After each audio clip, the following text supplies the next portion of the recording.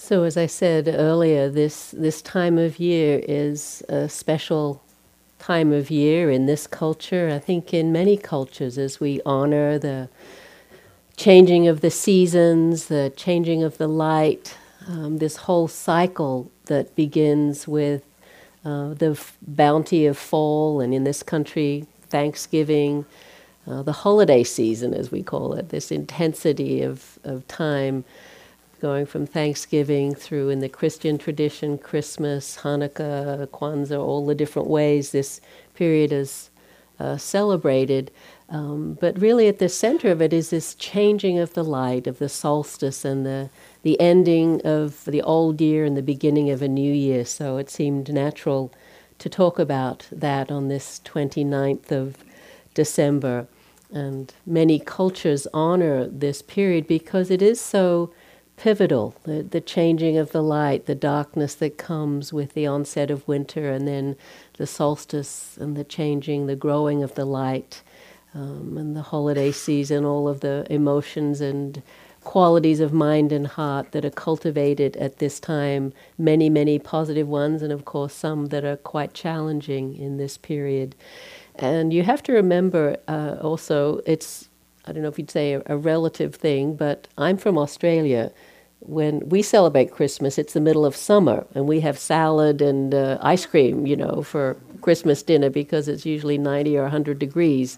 So even the concept of, Christmas being this time of year is a somewhat relative one. But countries all over the world have celebrations at this time of year, whether they're New Year's Eve or even non-Christian countries celebrate Christmas. If you've ever been in Asia at Christmas time, every hotel, every store will have a big Christmas display. I think people just love the feelings that are associated with Christmas, of friendship and family and gift giving and generosity, the lights and the color. They sometimes don't get quite the whole concept right, though. They certainly, Jesus and the birth of Jesus, I think that's not much on their agenda. But my husband was in, I think it was Bangkok for Christmas one year, and he saw a display that had Santa and the Seven Dwarves. So it was, kind of enthusiastic evocation of Christmas, but not quite the exact thing. But there's something joyous about this time. And the mixed emotions. It's what's called a liminal time, this time of transition, this time of change from the fall to the winter, from the light to the dark, and then the growing light again.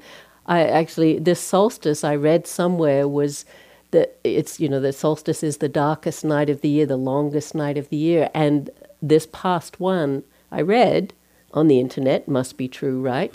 The darkest one for 500 years.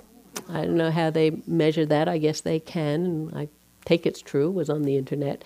But just that sense of, that shift that happens in the earth and its rotation, etc. And now already we're moving into the light. Even though it doesn't feel like it, it's well dark, by 5:30 or 6. That transition has happened. But those times of change, in those transition times, as in so many things, they're the most, have the most potential, but also often the most vulnerable, the times of the most challenge. And they go together, the challenge and the opportunity. And as I said, this, the fact that it's January 29th or it's New Year's Eve on the 31st on Wednesday, and then a new year, 2015, hard to keep track, on Thursday, that's just a concept. You know that, right? In Buddhist countries, it's the year 2555. And the Buddhist New Year is actually usually celebrated in May. It's considered to be the time of the Buddha's actually birth, enlightenment, and death. He was very orderly. They all happened on the same full moon in May. Again, just history, but... and in Tibet, they celebrate New Year in February. So again, we've got to be aware that all these things that seem so big and momentous, they're just concepts. But they're helpful concepts because they mark something that's very important for us individually and as a culture, as a community. And of course, in many cultures, especially traditional cultures, this was a time of going inward. As the darkness grew and it was cold outside, people would gather around fires and tell stories and make things. It would be a time of really cultivating a sense of connection. In our culture, of course, we have the internet, video games, and shopping. There are ways of marking the season. But hopefully for people like us that choose to come here, that reflection, that honest and kind of poignant reflection is part of this process for us. And so traditionally people look back over 2014 in this case, and do you get tired of the best of and the worst of lists? It's like, how do the journalists fill the column pages of, who made the news in 2014, what was good, what was bad, always trying to make these lists out of it. But it is pointing to something of this, as I said, this reflection that's actually an important thing to do, to take stock, to have this contemplation, this evaluation, not in a judging way, but in a sense of the impact that it's had this past year, on us individually and as a culture and in the whole world. And as is often the case, a mixed bag.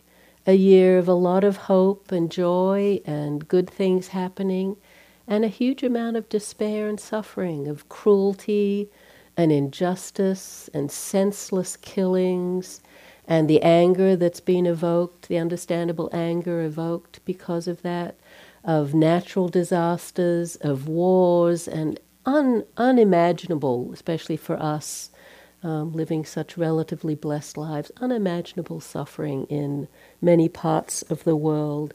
And so it can be easy to be despairing about the state of the world and the tendency, the direction it seems to be going. But I think it's helpful, as Martin Luther King Jr. did, to take the long view. He said something like, "The arc of the moral universe is long, but it bends towards justice." And all the ways that is being seen to be true in the validation of rights of all kinds of human beings, whatever their sexual orientation, and the profound changes that be made in this culture and many other countries in the world as far as that's concerned. This general tendency, even though there are so often setbacks and heartbreaks, my belief, my hope, my faith is in this tendency towards the enlightening, the lighting up of culture and the world, because there are so many places of hope and light. One of the stories I read just recently is that many women, especially women of color, are leading the movement, the protest movements in Ferguson and in other places, the Black Lives Matter, and really looking to create substantial change, not just, have a protest and then it's forgotten, or Band-Aids or lip service to what needs to happen, but these powerful women stepping up and leading these movements, and that's so inspiring. And then we've all read stories of generosity and kindness and courage, the people that are out on the front lines working with Ebola and the victims of Ebola, enormous sacrifice and bravery, all of the acts of generosity, of feeding the hungry and clothing those that are in the cold. And so both are true. And in this time, it's really important that we don't just focus on one, not a Pollyanna-ish view of the world, but certainly not one that only looks at what the problems are, that both are really true. And so we reflect and we hold, we weigh these things and we let ourselves feel the impact.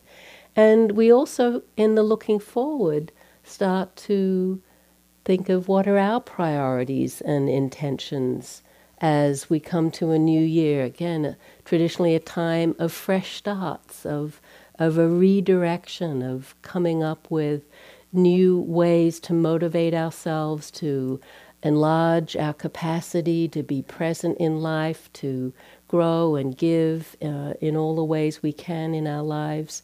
And so New Year's resolutions is a big part of that. And just to acknowledge how that can be a time of vulnerability. If we want to make change, it means letting go of what's familiar, of what's safe, of what's grown out of habit into conditioning and character. And to shift that is scary. I remember being on retreat a while ago here at Spirit Rock and walking through the woods back here and being quite mindful and happening to glance on the underside of a bough of a tree in the woods, a cicada going through the process of releasing itself from its old shell. And I'd never actually seen one in that transition point. And what it had done, it had clasped onto the underside of the bough, and then somehow, I guess, its stomach, its abdomen area was where it started to split open, and it had thrust itself backwards. So its back feet were still hanging, the old shell, the back feet, and they could see the husk, but this bright new green being was coming out.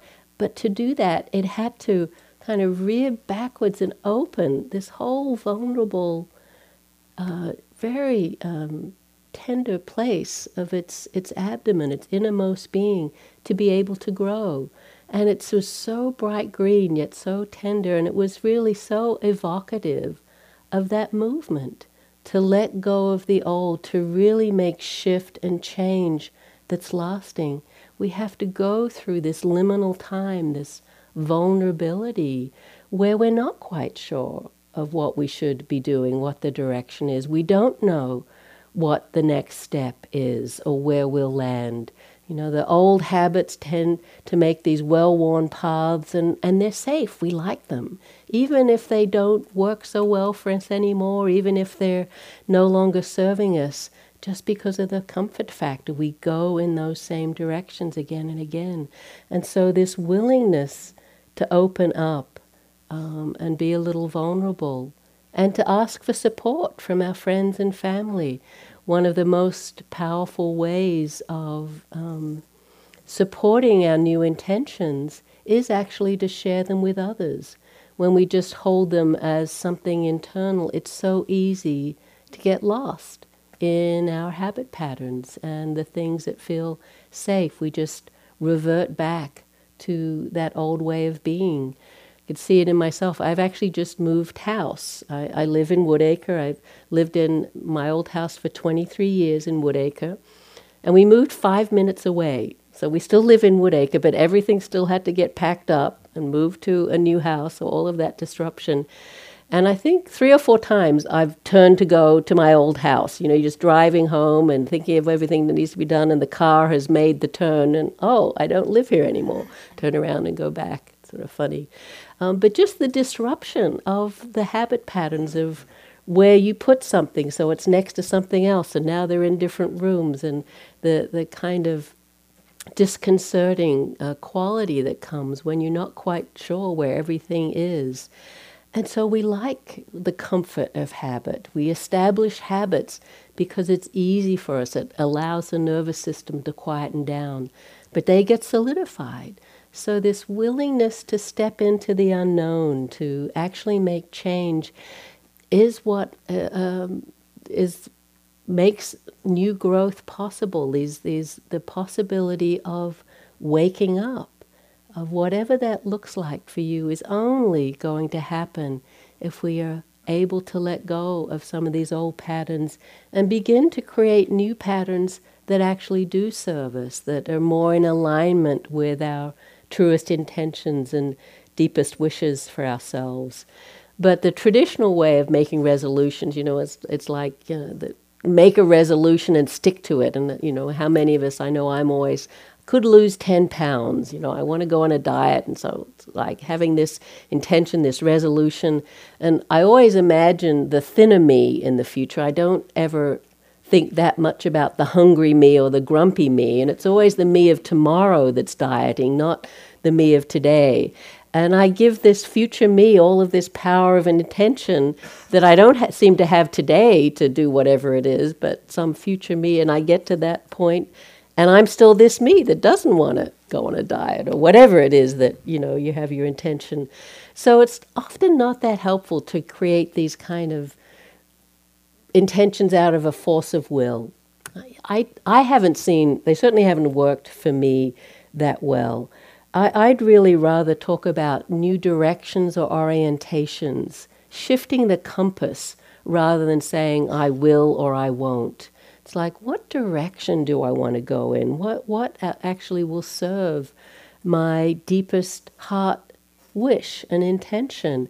And then look for what supports that in our life. So what needs to be cultivated, whether it's activities or states of mind and heart, practices, whether it's situations, things like coming to meditation centers and actually getting support from other people from hearing teachings. We need to think of what will help us align with these values so that they get supported rather than thinking we can do it through sheer force of will. In practice, this is called adhitthana, or determination. It's one of the paramis, this list of the 10 qualities that perfected as we develop in our spiritual practice. And when we create adhitthanas, you could translate it as determination or resolutions or steadfastness. I love the phrase that we're encouraged to use, and that's may I. May I open and grow in compassion. May my heart be filled with loving kindness. You might recognize this phrasing as part of the metta practice.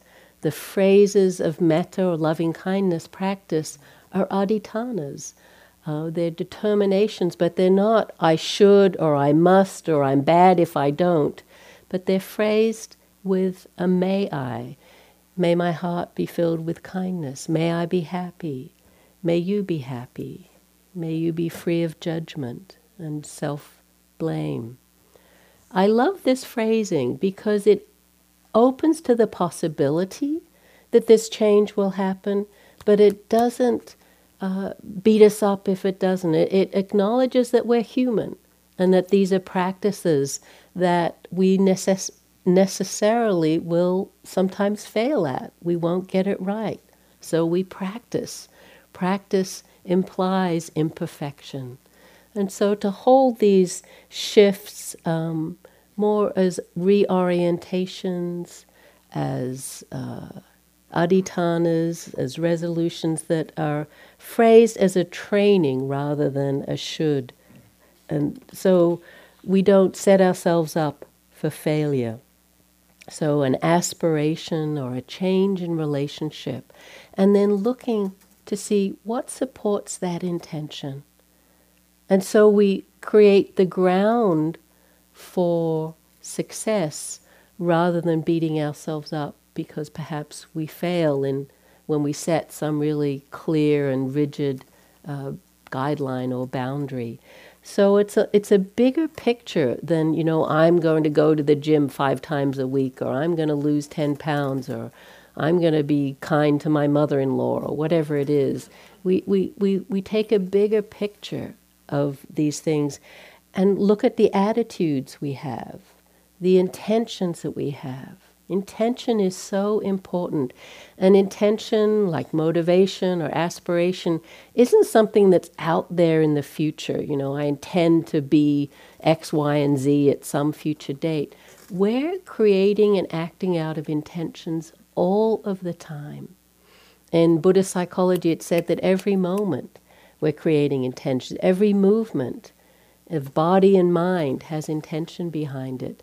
And so clarifying these intentions on this moment-to-moment level, recommitting out of a heart space, not a mental, beating up space of I should be different, I should be better, I shouldn't be like this, I should be like that. But really this connection that happens in many ways, but certainly through meditation, of what's my heart wish here?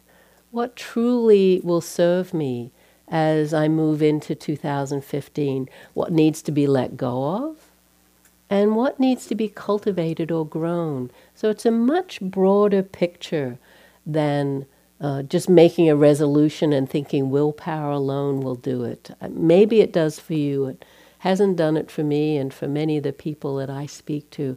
So this big picture of redirectional reorientation rather than resolution, and framing it in a way that makes it a practice for us rather than a thing that we must do. When I was asked to speak tonight in the roster of teachers that are coming over these weeks, it was suggested that we speak on what's called the Brahma Viharas. So that was a theme over these weeks. The Brahma Viharas are this beautiful list of qualities that we develop of mind and heart. Brahma Vihara means divine abidings or beautiful qualities of heart and mind. And they're metta or loving kindness, compassion, karuna or compassion, mudita, sympathetic joy, unupeka or equanimity. And I thought I would speak mainly on equanimity, though, as I've been doing, touching on intention and clarification of our practice. But equanimity seemed such a helpful value, such a helpful practice to do at this time of year. As I said, in this time of transition, this time sometimes of challenge that we can have over the holiday season. And I titled the talk, An Open Heart and a Clear Mind. And I love this combination because it really represents the heart of the Buddha's practice, that our hearts are open and connected and loving and kind, yet there's a clarity, there's an equanimity or a wisdom that's supporting that openness, so it's not deluded. We call it false compassion or deluded compassion. And Sylvia Borstein, who I mentioned earlier, she often talks about this combination and said that's what all her practice is about, what helps her keep her heart open and her mind clear. And she looks to develop in herself the qualities and the experiences and the intentions that enable her to do that. And so equanimity is woven into that because as we're more present and steady, it enables us to have an open heart and a sense of compassion and joy. With equanimity, the mind is steady and so can stay clear and curious and open. And so all of these qualities go together. Another way of talking about an open heart and a clear mind is wisdom and compassion.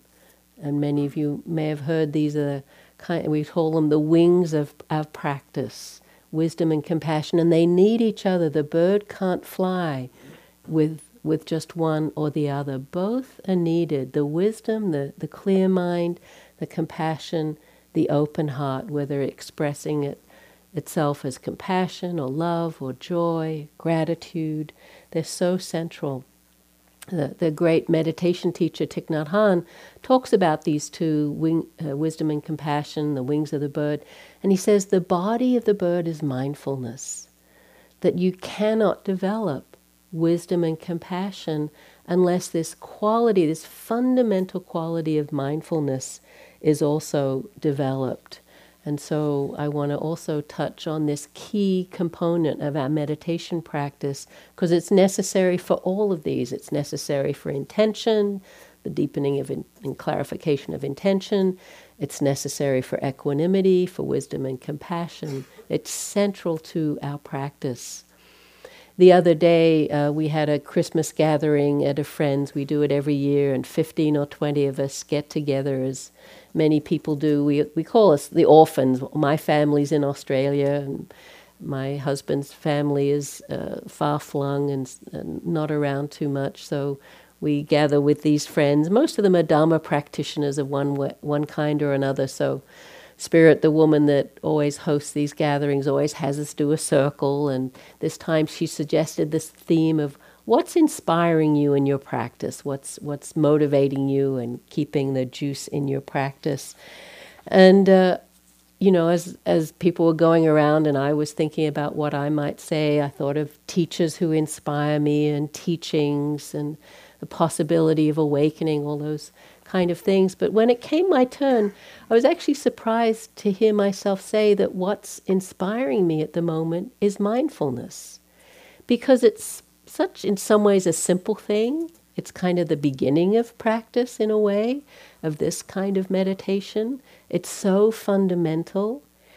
And yet, Thich Nhat Hanh calls it the miracle of mindfulness. It's such a powerful tool. And I just spoke about my appreciation for this simple yet powerful tool of paying attention and how profound that actually is. And the brilliance of the Buddha in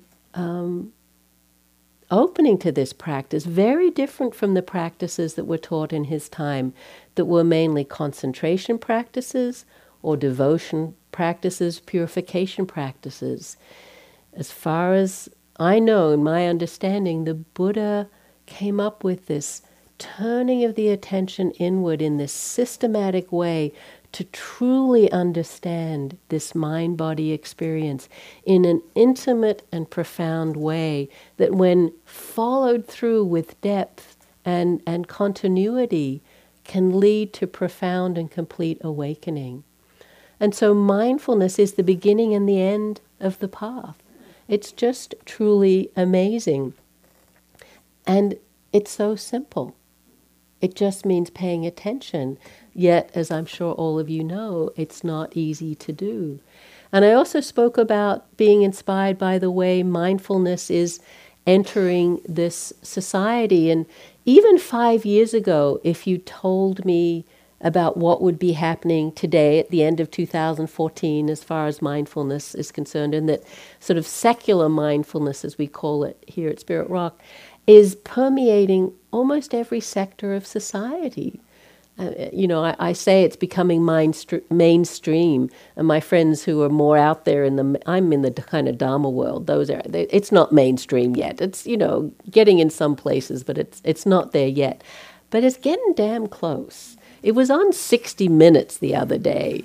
That's pretty mainstream as far as I'm concerned. I don't know if you saw it. How many people saw Anderson Cooper, who's this very nice-looking, very well-known journalist now in 60 Minutes, and he did a whole section on mindfulness where he sat a retreat with John Kabat-Zinn, who's someone who teaches here and at our sister center IMS. I've been his teacher. I was on a retreat where he was a student.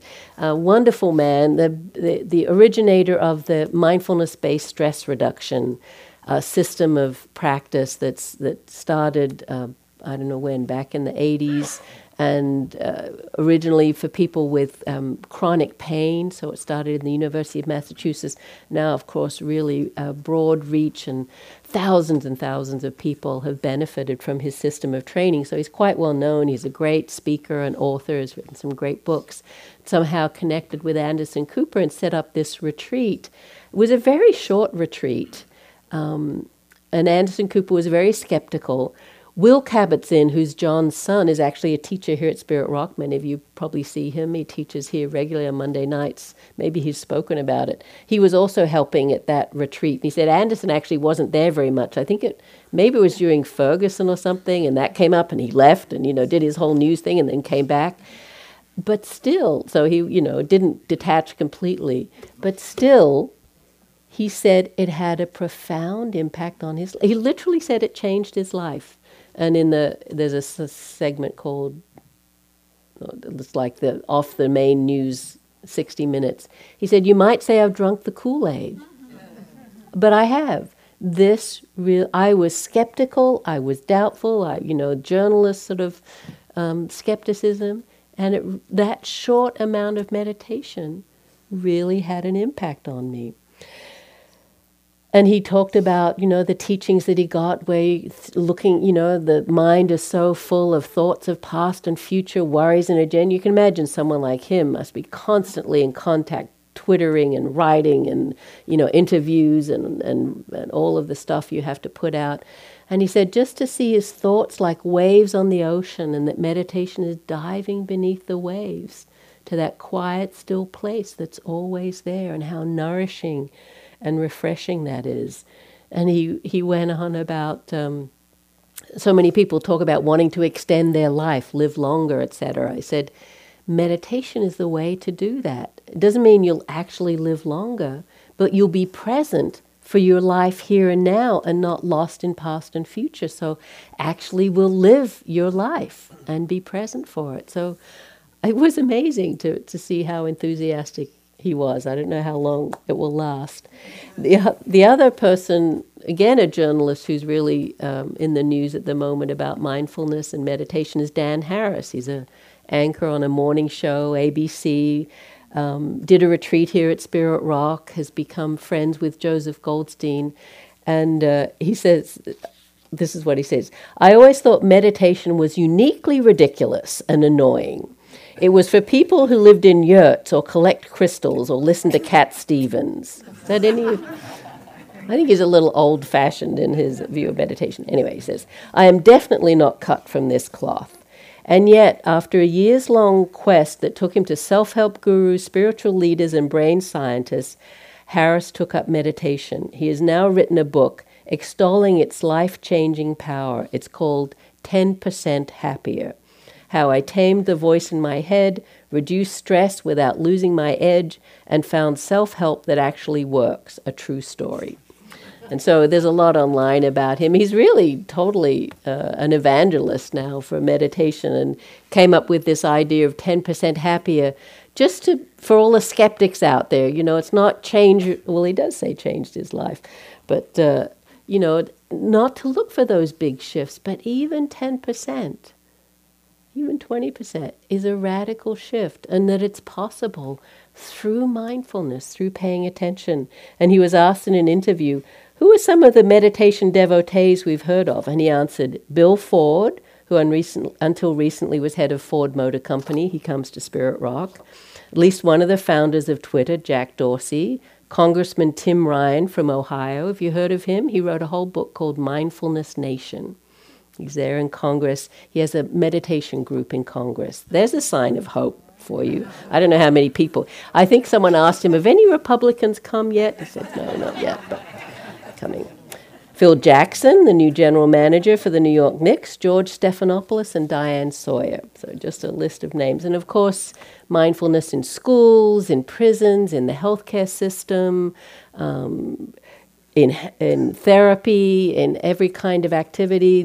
Many of the big corporations, Google and Facebook and Genentech, are all teaching meditation, and especially mindfulness meditation, to their employees.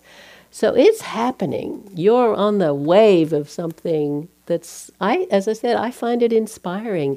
And I wouldn't have guessed that it would be kind of secular mindfulness that would be the doorway for the Dhamma.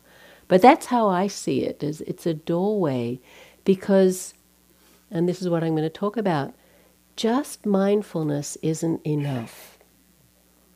What is mindfulness? And again, it's interesting, you could ask everyone here and you'd probably all have a different answer. So why don't I ask you, what is mindfulness? You can just call it out and I'll repeat. Anyone got a definition of what mindfulness is? Presence. Yes? What's that? Paying attention, yes. Without judgment, so paying attention without judgment. Noticing. Variation. So these are all good and fine definitions of the central aspect of mindfulness, but it's not the complete picture of what mindfulness is. True mindfulness is this presence, paying attention, has a non-judgmental quality, but it also has some reflectivity. Often when people give me definitions of mindfulness, presence, paying attention, one of the things I say is, yes, and a dog does that, right? You know, a dog, when it's out there sniffing around, they're paying attention. They're not very judgmental. What's this? Oh, eat it. You can decide whether you like it or not later, you know. Go smell that, someone's rear end. Oh, they're not judgmental about that. They're like right in there. So a dog's mindful, yes, but not in a way that is going to be certainly allowing us to wake up. There's something else that needs to happen. Some kind of inner reflectivity. You're mindful and you know that you're mindful. And this doesn't have to be heavy-handed, but there's just awareness of the clarity of the mindfulness itself. So there's the awareness of the object, but true mindfulness knows that and is aware that it is being mindful. So it's not so lost in the object like a dog is. A dog is mindful. It's like, oh, this, and they're happy, they're excited, but they're not reflective about their experience. And so this inner knowing, and true mindfulness is called samasati.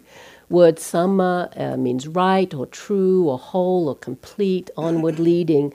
Sati is the Pali word for mindfulness, and it's one of the path factors. I talked about all the lists at the end of the years, the 10 best this and the 100 best that and the worst or the most interesting or famous or whatever. The Buddha loved lists too, lots of lists. So we have the Four Noble Truths, and the fourth Noble Truth is the Eightfold Path, and one of those path factors, the path that leads to awakening, is right or wise mindfulness, samasati. So it's very central. But true mindfulness leads to insight. You could say wisdom. I was talking earlier about wisdom and compassion, this clear mind. Mindfulness, samasati, leads to this clarity. It leads to insight. This subtle separation, sort of, you could say detachment, but not in a bad way, but just it's this knowing quality of the mind that we can be aware of. So we're not lost in the object.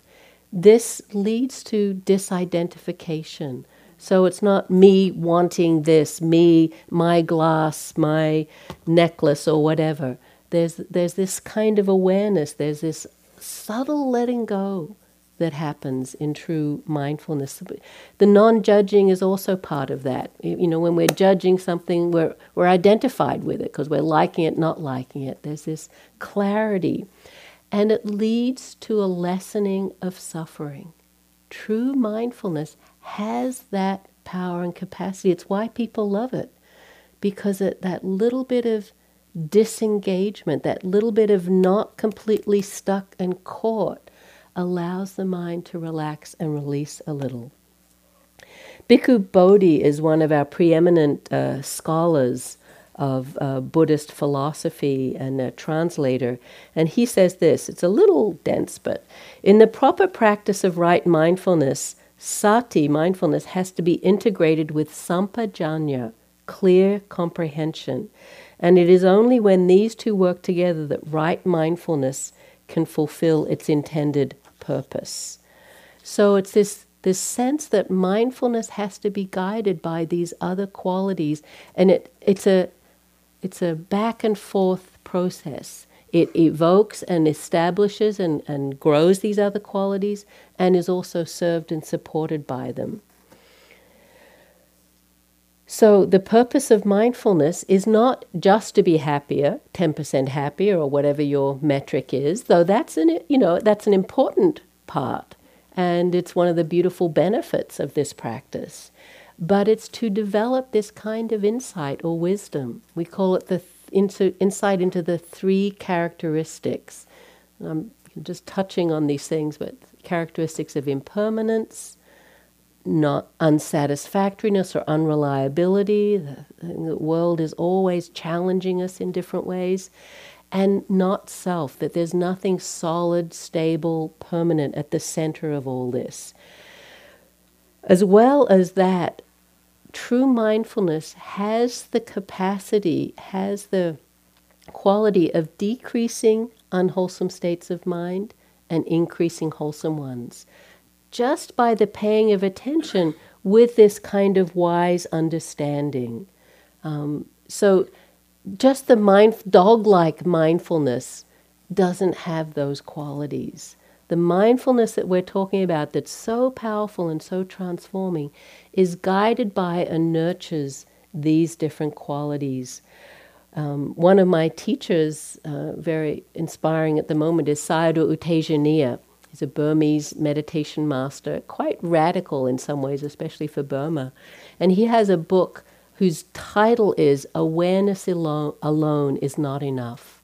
And what he's pointing to is the necessity of wisdom, the necessity of equanimity in our practice of mindfulness to really allow this process to deepen in a way that will be freeing, that will allow our hearts to open and our minds to be clear. He says the basic objective of meditation is to improve the quality of the mind. The work of awareness is just to know. That's kind of the dog-like nature of mindfulness. The work of wisdom is to differentiate between what is skillful and unskillful. And this is where it helps us in our clarification of intention and what really serves us, what's skillful, what's unskillful. Wisdom inclines towards the good, but is not attached to it. It shies away from what is not good, but has no aversion to it.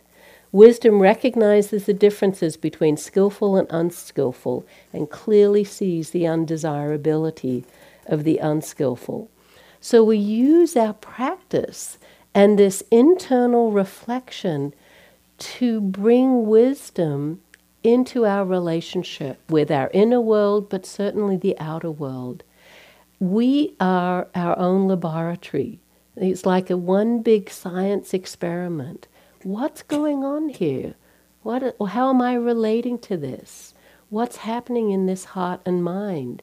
And what's my deepest or truest response to this experience, this thought, this emotion, this outer experience, this relationship, this person? How do I align with my highest values? Mindfulness is what allows us to stay present, to track that. And so these go hand in hand. The deepening of the wisdom allows the mindfulness to grow. The deepening of the mindfulness naturally increases the wisdom aspect. And so we learn from ourselves. This is the powerful thing. It's not some outer teacher, though teachings are helpful, reading and study and practice, all different kinds of settings are helpful. But the most important teacher is your own inner presence, allied with this wisdom, this framework of practice. I often read this poem from Mary Oliver just because it speaks to this so much. It's called Mindful. Every day I see or hear something that more or less kills me with delight, that leaves me like a needle in the haystack of light. It was what I was born for, to look, to listen, to lose myself inside this soft world, to instruct myself over and over in joy and acclamation. Nor am I talking about the exceptional, the fearful, the dreadful, the very extravagant, but of the ordinary, the common, the very drab, the daily presentations. O good scholar, I say to myself, how can you help but grow wise with such teachings as these? The untrimmable light of the world, the ocean's shine, the prayers that are made out of grass. And it just speaks to this poem speaks to this presence. Lose myself inside this soft world and instruct myself. Not, with the big, majestic things, but just this simple presence, this world as it is. And then we can truly grow and deepen in mindfulness. So people mentioned mindfulness has this non-judging quality. It has discernment, though, and that's important because it's not apathetic. It's not, things, that's just how it is. Oh dear, oh well. Suzuki Roshi has this great line. One of my dear friends, it was her favorite line of his. She used it all the time. Accept what is as it is and help it to be its best. So this quality of discernment, even with the equanimity. Another great line he had, Suzuki Roshi, things things are perfect just as they are, but there's always room for improvement. And it's this paradox. We accept things as they are. That's the equanimity. But the wisdom, the discernment, knows what the potential is, knows what the development is, knows what the possibility for the heart being more open, more compassionate, more kind, the mind being clearer, more wise, more equanimity. And so they feed and support each other. We don't separate these aspects of our practice. As the mindfulness allows us to be more present with what is, we're touched by it. We can't help but be touched by it. As we're touched by it, we notice the difficulty. What we're often being touched by is the challenges of life, both in our own experience and lives, but the lives of those we meet and care about. And then, of course, the news that we read of the troubles and the struggles in certainly this country, but all over the world. So we're touched by that. When we're touched, the heart that's open with clarity naturally responds with compassion. So again, they cycle around and feed each other. As we open with compassion, if we don't want to be overwhelmed by the difficulties of this world, we need the equanimity that says, accept things as they are. Things are as they are. You know, the famous serenity prayer. Grant me the serenity to accept things I cannot change, the courage to change things I can, and the wisdom to know the difference. There's our whole practice right there. And it's interesting that the Shantideva, who was 8th century great practitioner and mystic in the Buddhist tradition, he said something very similar. He said, if there's a remedy when trouble strikes, what reason is there for dejection? And if there is no help for it, what use is there in being glum? It's basically the same sentiment. It's like if you can do something about it, then there's your faith and motivation, you do it. And if you can't, then that's just how it is. No use to be glum about it. And it's important to remember that equanimity isn't apathetic acceptance. When we say things are as they are, we don't do that with slumped shoulders and a kind of resignation. Equanimity is this balance of mind that can hold the joys and the sorrows. It's totally open to the joys, the beauty of life. And if the mind is clear, the heart is open, we experience that perhaps even more fully or deeply than we otherwise might. But it also is open to the sorrows, the difficulties, the challenge.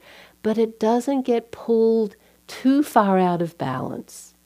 We will get out of balance if we're responsive human beings until the mind is fully enlightened and in that perfect state of equanimity. We will come out of balance.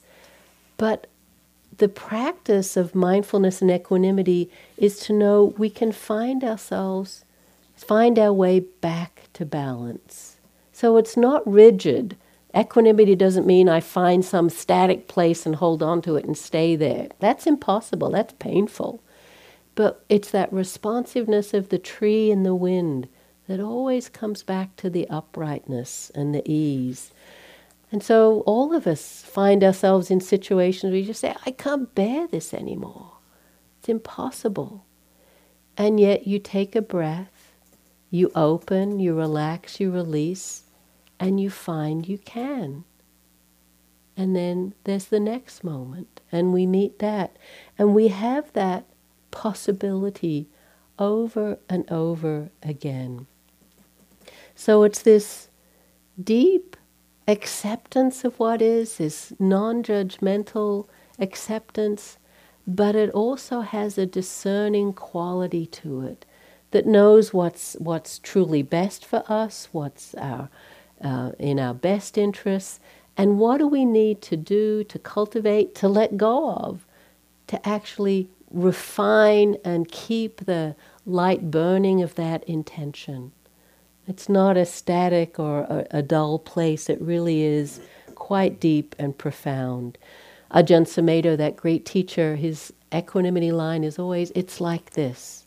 Anger is like this. Oh, fear. Oh, it's like this. Joy is like this. Calm is like this. This is mindfulness, recognizing the experience, but with that clarity that we're not lost in it.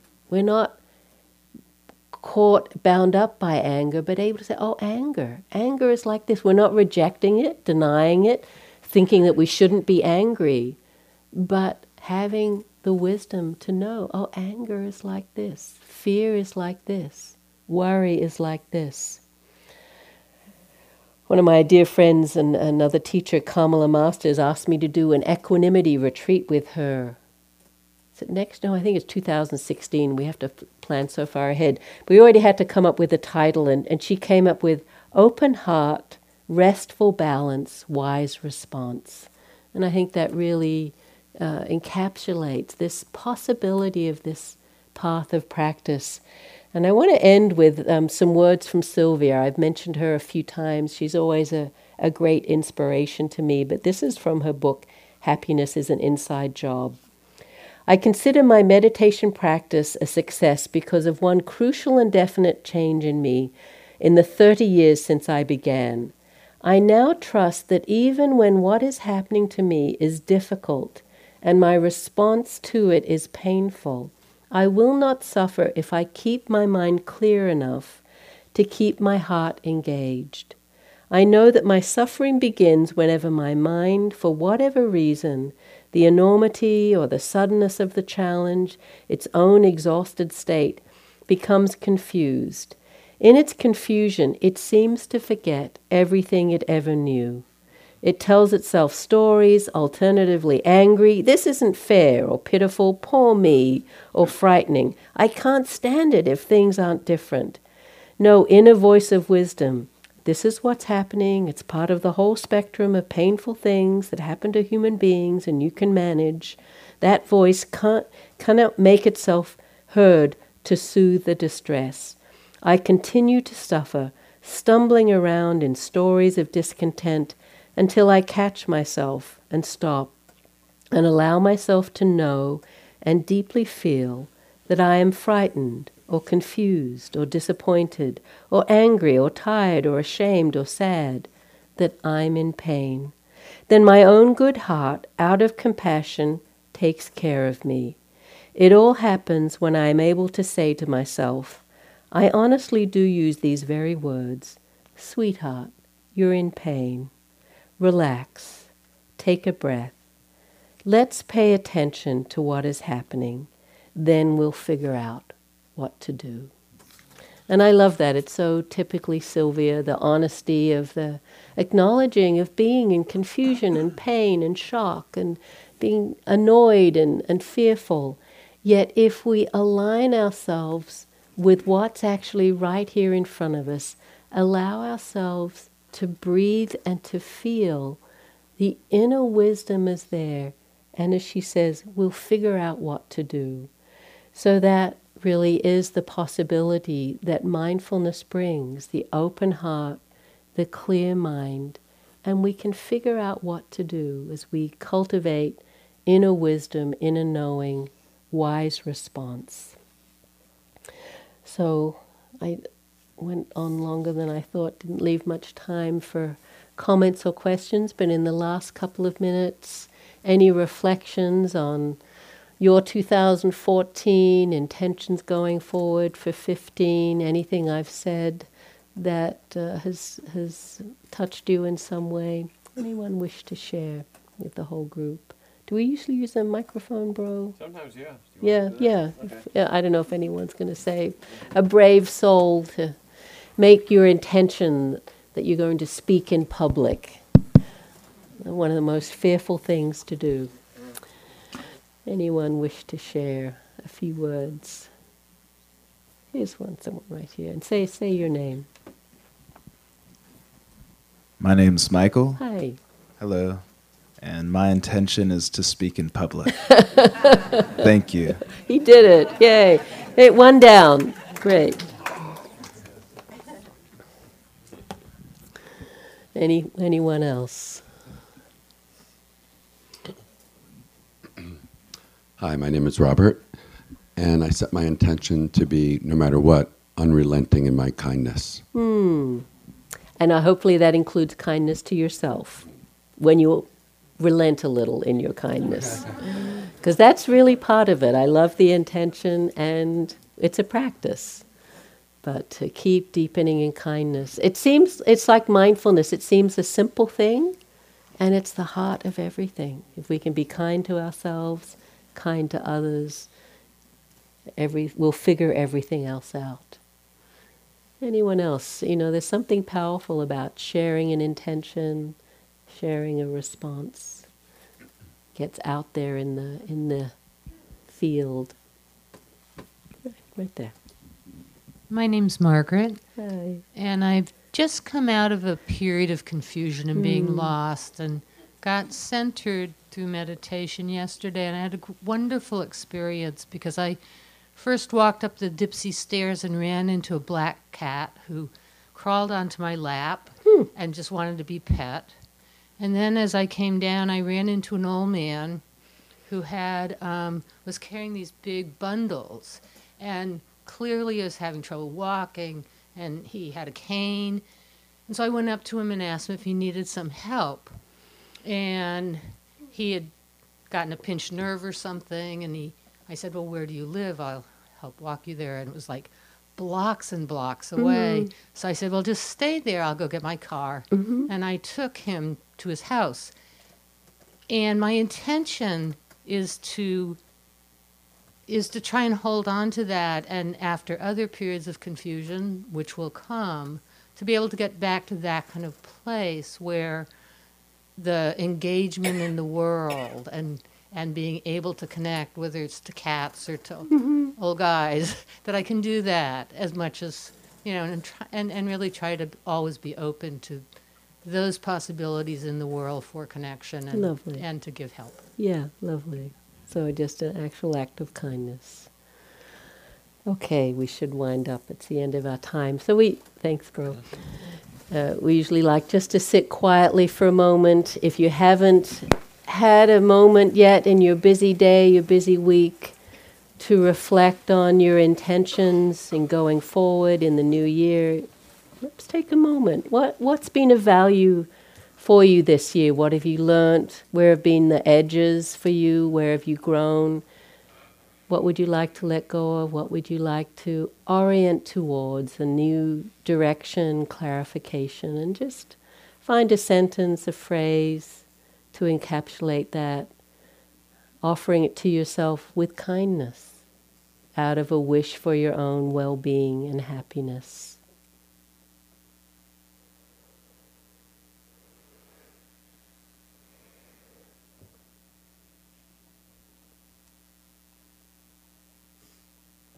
And then acknowledging the goodness, the merit, the clarity and kindness that you manifested in coming here this evening, and sharing that with yourself so that it's for your benefit and well-being, but also offering it to the benefit and well-being of all beings everywhere. May all beings be happy. May all beings be peaceful. May all beings be free.